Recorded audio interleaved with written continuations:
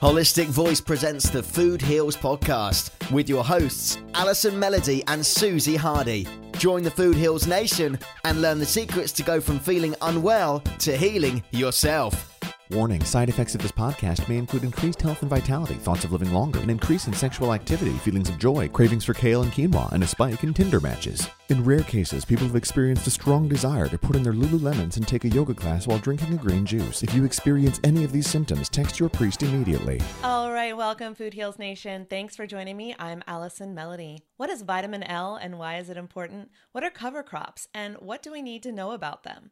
How can we grow wheatgrass, sprouts, microgreens, and more at home? My guest, Parker Garlitz, answers these questions and more on today's episode of Food Heals. Parker is one of the co-founders of the independent non-GMO seed company, True Leaf Market. You've heard me talk about it. I'm having a blast shopping there almost on a daily basis. Just keep adding stuff to my cart. If you want to shop there too, head on over to trueleafmarket.com. Use the discount code FOODHEALS10 and you'll save $10 off your order of $50 or more. All right, next up, my interview with Parker. Roll it, Roxy. The Food Heals podcast starts now. He is one of the co-founders of the independent non-GMO seed company, True Leaf Market. Please welcome Parker Garlitz to the show. Welcome, Parker. Thank you so much. It's an honor to be with you.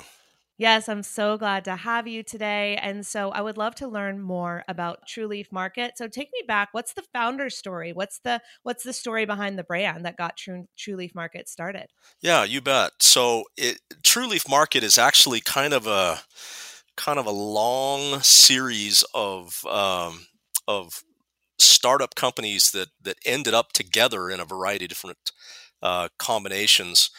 Dating all the way back, believe it or not, to 1917, and that's based on a company that we acquired about 2 years ago called Kitazawa Seed Company. They were founded in 1917 in the San Francisco Bay Area, and they're now one of the brands that we're shepherding and taking care of. So, but aside from that, basically there's really two ways to tell this story, and two different kind of companies that came together in 2014. My sister Catlin and I started a company in the year 2000 that was dedicated to living foods, and the name of that company was Living Whole Foods. And we were doing wheatgrass and sprouts, and then later on a little bit of microgreens as well. And helping people grow their own living live food.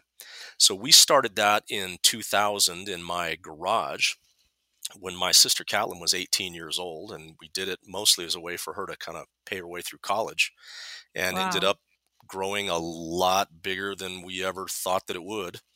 And then in 2014, when my sister, who was helping me run the business, I think she was pregnant with her fourth child, it became a little bit of a strain. So we decided, well, we'll see if we can make another arrangement. And there was a company in Salt Lake City called Mountain Valley Seed Company. They were established by a guy named Demetrius Agathangelides. He was a Greek immigrant and an agricultural scientist.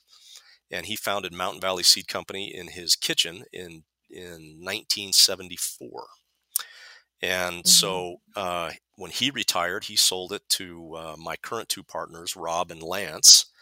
And they bought that company, and we were one of their customers at Living Whole Foods. We bought some seeds from Mountain Valley, and it just seemed like a really good fit. So we merged and joined forces in 2014. And since then, we've acquired a handful of other companies, including Handy Pantry, which dates back also coincidentally to 1974. It's a sprouting company, and Sustainable Seed Company, and Kitazawa, and several others. So now we're a full service seed company, from everything from mainstream, home and garden seed, all the way to, specialty seed like sprouting, like microgreens, like, indoor herb gardening, flowers, plants, all that kind of thing. So that's kind of the story. So while True Leaf as a brand name has only been around since 2014. The components and we like to say our roots go back way, way further than that, now close to 50 years. Wow. Well, that's really cool. And I think most good companies always start in a garage. So I love a good garage starting founder story. Indeed. I know it's a non-GMO seed company, but I would love if you could take me back. Like, what is the problem that we face with GMOs, and why is it so important to plant GMO-free seeds? Well, the GMO thing gets a little bit kind of politically charged, depending on who you are. So, we don't really take a super hard stance one way or another, other than we just don't offer any GMO seeds. We're 100% non-GMO. If the GMO seed companies want to do what they do, that's great. But we don't carry or offer any GMO products at all, if that makes sense. Yeah, no, that's great. I think it's very important. I'm as organic and natural and GMO free as I can be. So that's one of my core values. So I really appreciate that. So you talk about growing cover crops, and you guys say that growing cover crops is hands down the most affordable and naturally sustainable way to revitalize a garden, your garden soil for the coming growing season. So tell us, what is a cover crop and how does it work? Yeah, so cover crops is an idea that dates back thousands of years in the earliest human agriculture. The idea is that, when you're growing crops, whether it's your home garden or whether it's farming, the crop that you grow is going to deplete the soil to some degree. And, one of the innovations that we have in the modern era is NPK based fertilizer, which replenish the soil. And there's pros and cons to that. But what a cover crop does is naturally replenishes the soil. So a cover crop, for example, is let's say something like a legume like hairy vetch, right? Mm-hmm. That hairy vetch, if you grow it in the off season, right, like you harvest your garden in the fall, and then plant cover crop seeds and let them grow, and then they winter kill, and then come next spring, you can either till that biomass under and till it into the soil, or you can let it rest on top and do kind of a no-till method, and that the dead crop laying on top of the soil acts kind of like a mulch that does a little insulation. It helps preserve moisture in the soil. It prevents erosion. It does all kinds of neat things. And keep in mind, if you're wondering, well, where's the biomass? How do you get the biomass in the soil? We're used to seeing everything that grows above the soil line. What you don't see below the soil line is this massive root system. And in some types of cover crops, they pull nitrogen out of the soil, and they create little nodules of nitrogen on the roots, and that's done kind of in symbiosis with the bacteria. And we provide pre-inoculated cover crop seeds, and we also have inoculant available too, to just add a little bit of this powder to the seeds before you plant them. And it's the right type of bacteria that'll create these nitrogen nodules, and it will enrich the soil with nitrogen and other nutrients, right? So different cover crops do different things, but the reason we say it's the biggest bang for your buck in soil revitalization is, you can plant your entire garden after you harvest it in the fall, or you can also do it in the early spring, for a couple of bucks, right? That's awesome. $5, $8, $10 worth of seed. You can plant a cover crop, and some folks call it green manure, right? It revitalizes the soil. It puts nitrogen back into the soil. In a lot of cases, it breaks up, clay soil and makes it a lot more, loamy and friendly to grow. Cover crops with deep tap roots like mustards can pull nutrients from very far down below, trace minerals and that kind of thing. It's a neat practice. It's been around for, like I say, thousands of years. It's just that home gardeners haven't traditionally done a whole lot of it, but it's becoming vastly more popular as a strategy for home gardeners. You can even do it in containers, right? If you're growing containers of tomatoes or whatever on your porch or patio, you can plant cover crops in those containers, and revitalize the soil in containers. It's kind of a neat idea. Yeah, that's amazing. And like I said earlier, I want everything as organic and natural as possible and not using chemicals to do all of these things. And so that's one thing that I really appreciate about your brand and about what you guys do. And I know that you're very much into a vitamin L, and that's not one that we've talked about on Food Heals. So can you tell me what vitamin L is and what it means in this context? Yeah, so that's our little terminology, right, for the life force of living food. Now, my Hmm. sister Catlin, when we started Living Whole Foods, I guess it was 23 years ago now. My sister Catlin is a committed vegan. I'm not Hmm. personally, but she's a very committed vegan, and she tries as hard as she can to incorporate live foods, not just raw foods, but live foods into her diet. And it makes 100% sense to me. And then while I eat a slightly different diet than she does, I do believe that this is a real thing. And I try as hard as I can to incorporate as much living food in my diet as I can. So, while I'll eat a hamburger from time to time, I also try to eat sprouts. I try to eat microgreens. My wife is an avid gardener, and we eat fresh picked right off of the vine in the harvest season. But the idea of a living food, right, Hmm. is not just fresh vegetables, but vegetables that are ultra fresh, right? So if you think about it, if you go down to the grocery store and buy a tomato or an onion or celery or whatever vegetable it is, the question is, how long has that vegetable been harvested? Well, it's certainly been days. It's probably been weeks.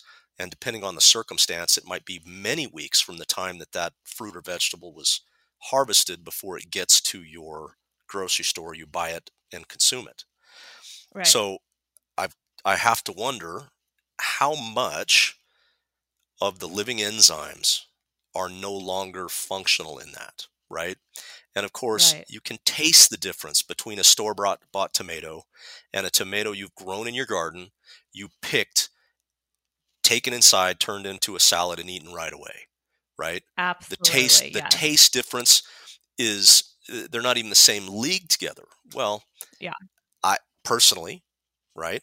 I would imagine that the living force of that tomato is also super vital, and that's one of the reasons it tastes so great.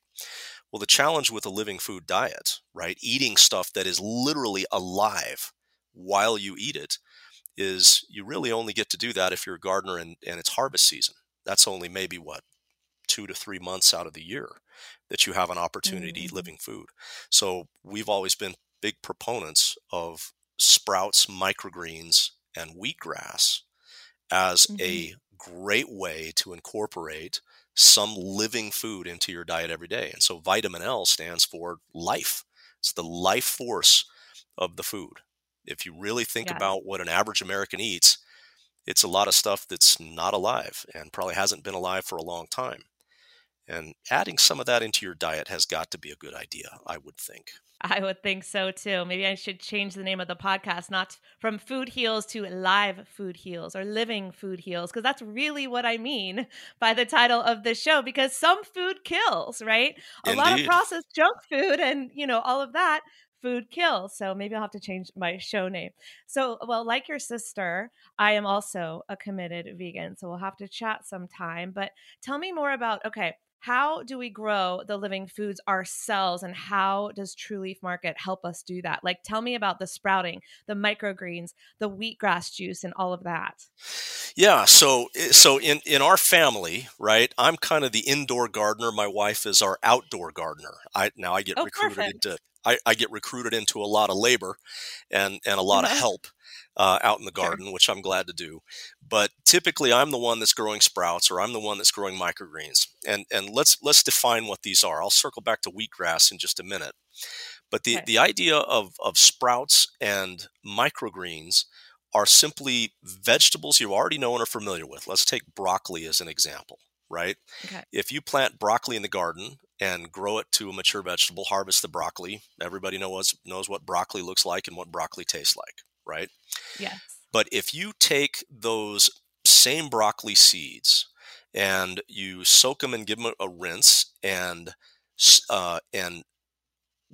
add some water to them to keep them nice and moist, and rinse them a couple of times a day, and maybe in a mason jar with a strainer lid, or maybe a stackable tray type sprouter, you can grow your own sprouts at home in 2 or 3 days. And they're amazing, they're delicious, they're easy to grow, and they are super nutritious. And they're teeming with quote unquote vitamin L, right?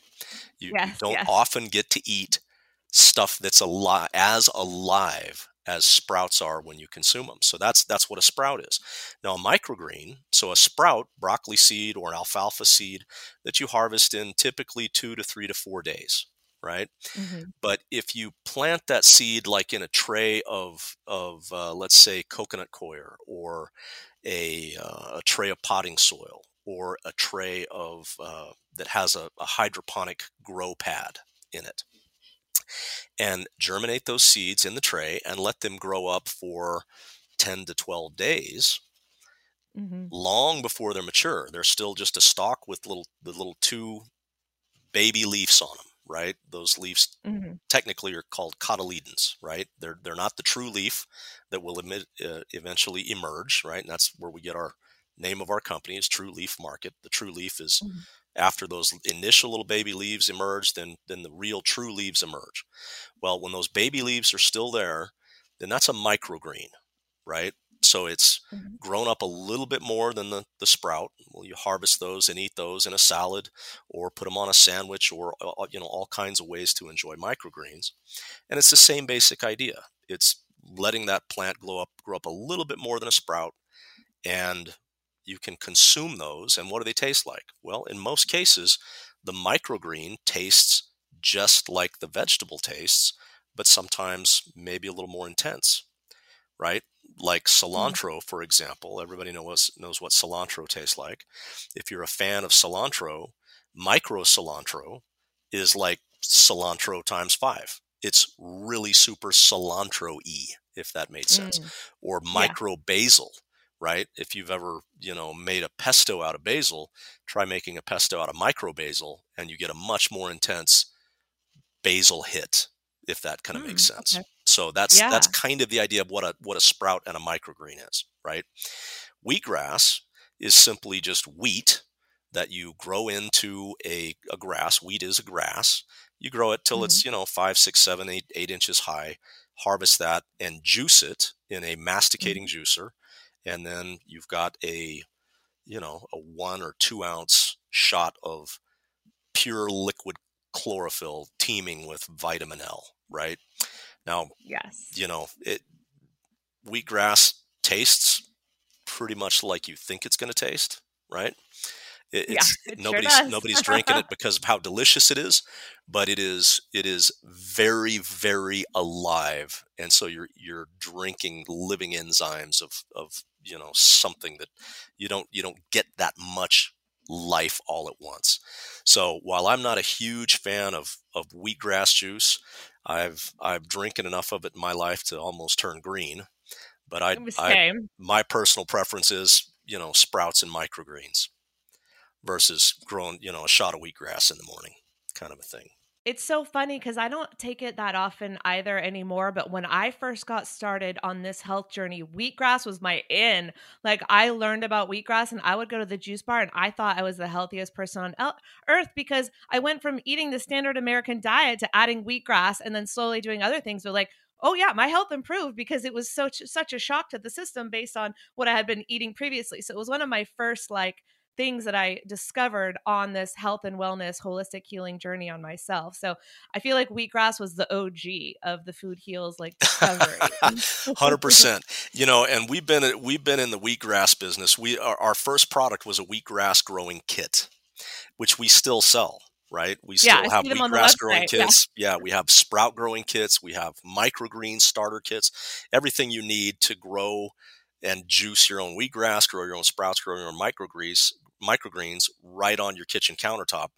And with respect to sprouts and microgreens, it's kind of a fun hobby, right? And growing Yeah. wheatgrass isn't terrible too. And if you have pets, cats and dogs go bonkers for wheatgrass, because especially if they're indoor pets and they don't get out a lot.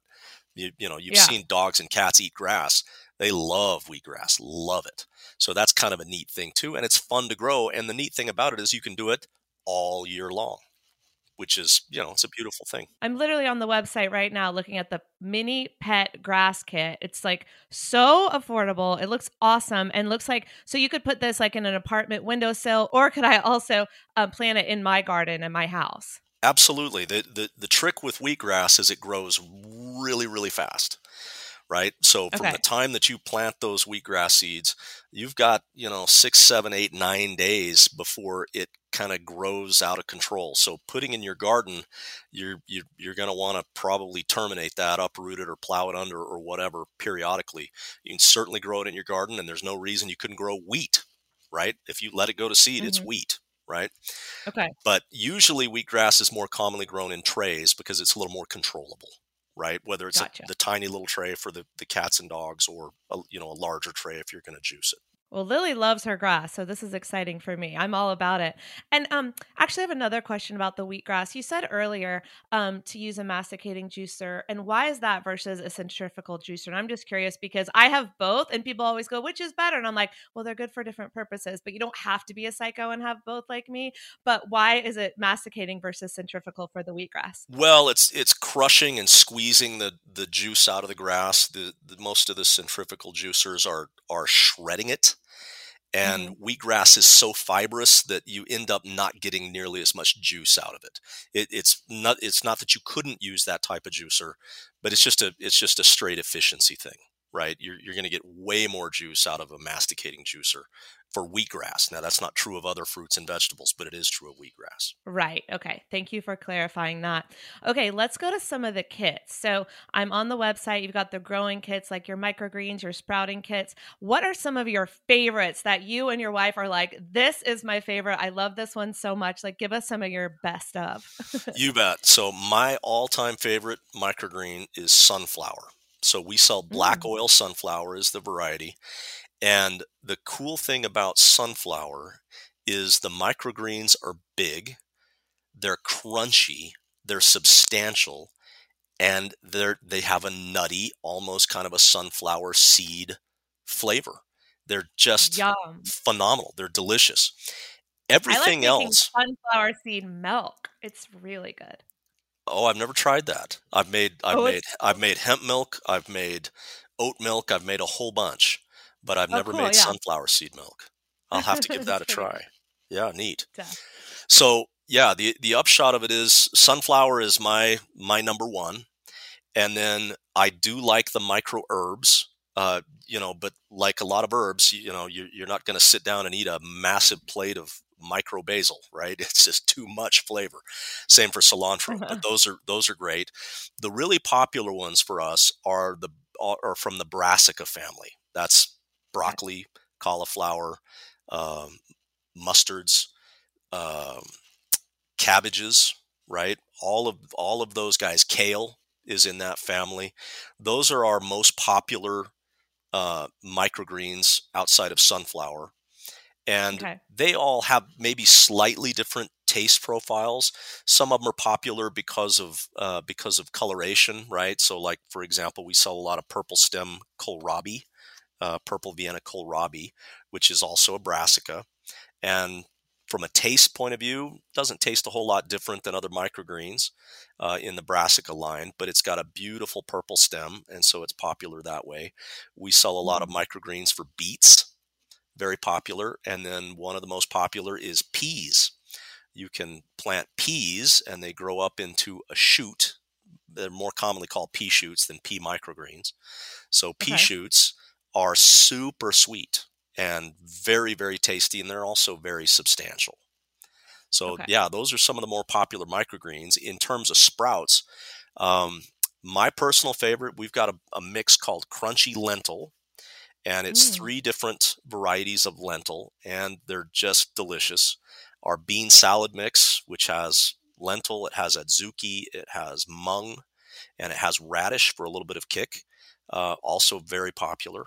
And we've got a 5-part sprouting mix that has alfalfa, has broccoli, has mung, has lentil, and I think did I say radish? Broccoli, alfalfa, radish, mung, and lentil. Yeah, those are the 5. Those are all very popular, and they really taste amazing, right? When I was a little kid, I tasted sprouts and not a fan.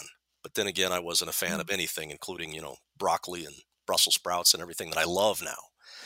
Right. But I find sprouts to be completely delicious, and you can almost feel the life force of that food seeping into your cells after you eat it. I love it. Yeah, I get you. When it's like fresh and it's from your own garden, you made it yourself and you put all your own love into the food, I feel like it actually makes a difference. I've got a strong opinion about that too, right? We live in a society where we're so disconnected from our own food sources that sometimes I worry that some folks don't have an appreciation for what it takes to provide food that sustains us and keeps us alive. And gardening and growing your own food, whether it's as simple as sprouts or microgreens, right? It sounds a little corny, but it's a deeply spiritual thing that reconnects you to the land that your ancestors were so connected to, they didn't give it a second thought. But modern society's become so disconnected from it. It's a fun and a cool thing from front to back to grow and produce and prepare your own food. Yeah, no, you don't worry. You're speaking to the choir here that's all about the spirituality, so you're good. It's not cheesy to us. We're like, yes, tell us more, the connection to the earth. So I see some other kits on here that I'd love to learn more about that sound really interesting. So I'm in the miscellaneous kits section. Tell me about the biblical bread making kit. You bet. There is a scripture in the book of Ezekiel, and I want to say it's Ezekiel 4:19, if memory serves. I cannot remember. I think it's Ezekiel 4, chapter 4, verse 19, and it's a recipe, right, given to the prophet Ezekiel for making bread. And so it's a popular thing.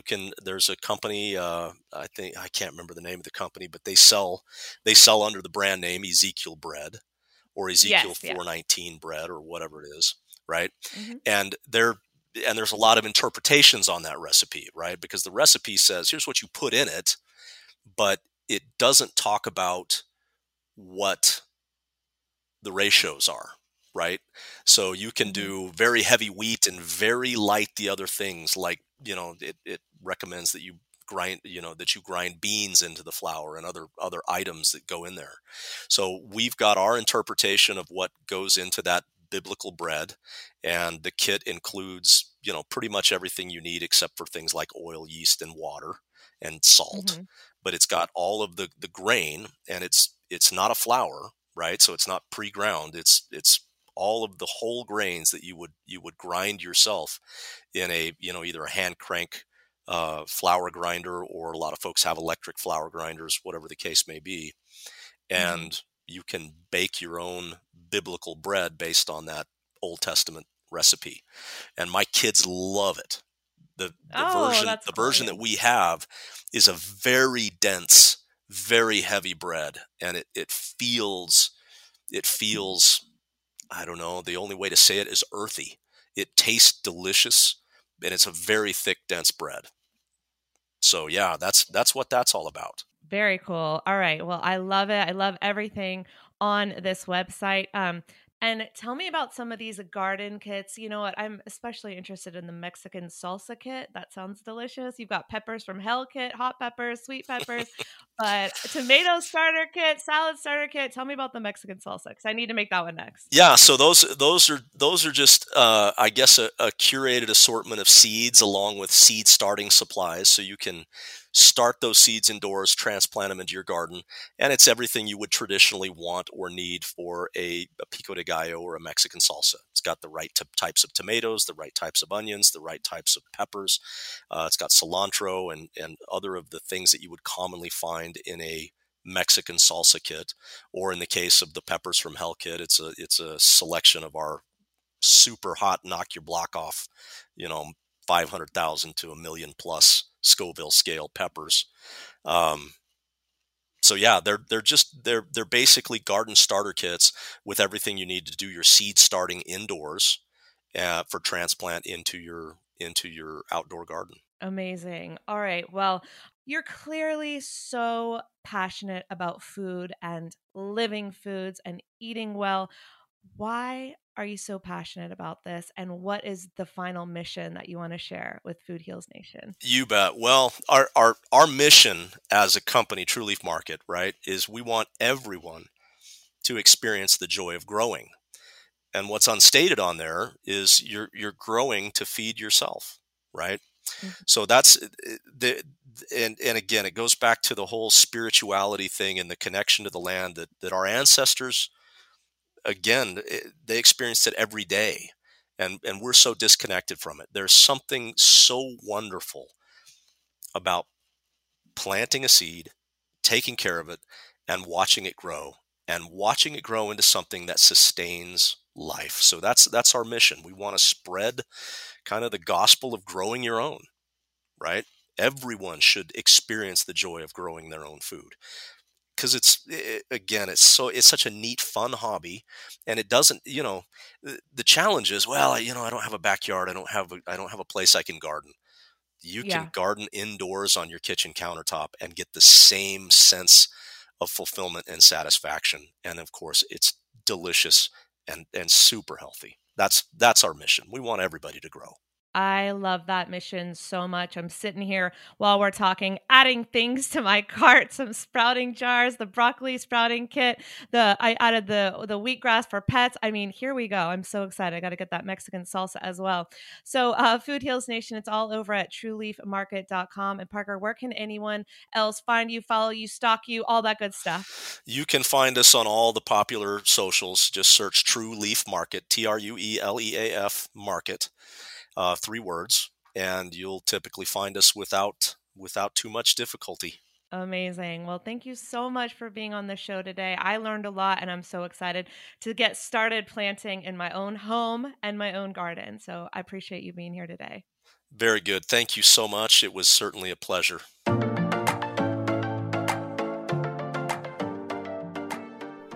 Food Heals Nation, I truly hope you enjoyed that interview with Parker. I had a lot of fun, and I've been shopping online ever since I did the interview. So make sure that you head on over to trueleafmarket.com, use the discount code FOODHEALS10, and you can get $10 off your order of $50 or more. Again, it's all over at trueleafmarket.com. See you next time, Food Heals Nation. These statements have not been evaluated by the Food and Drug Administration. This podcast is not intended to diagnose, treat, cure, or prevent any disease. Side effects of this podcast may include increased health and vitality, thoughts of living longer, developing a more positive outlook on life. In rare cases, people have experienced a strong desire to actually start using their $39.99 a month gym membership. If you experience any of these symptoms, Snapchat your trainer immediately.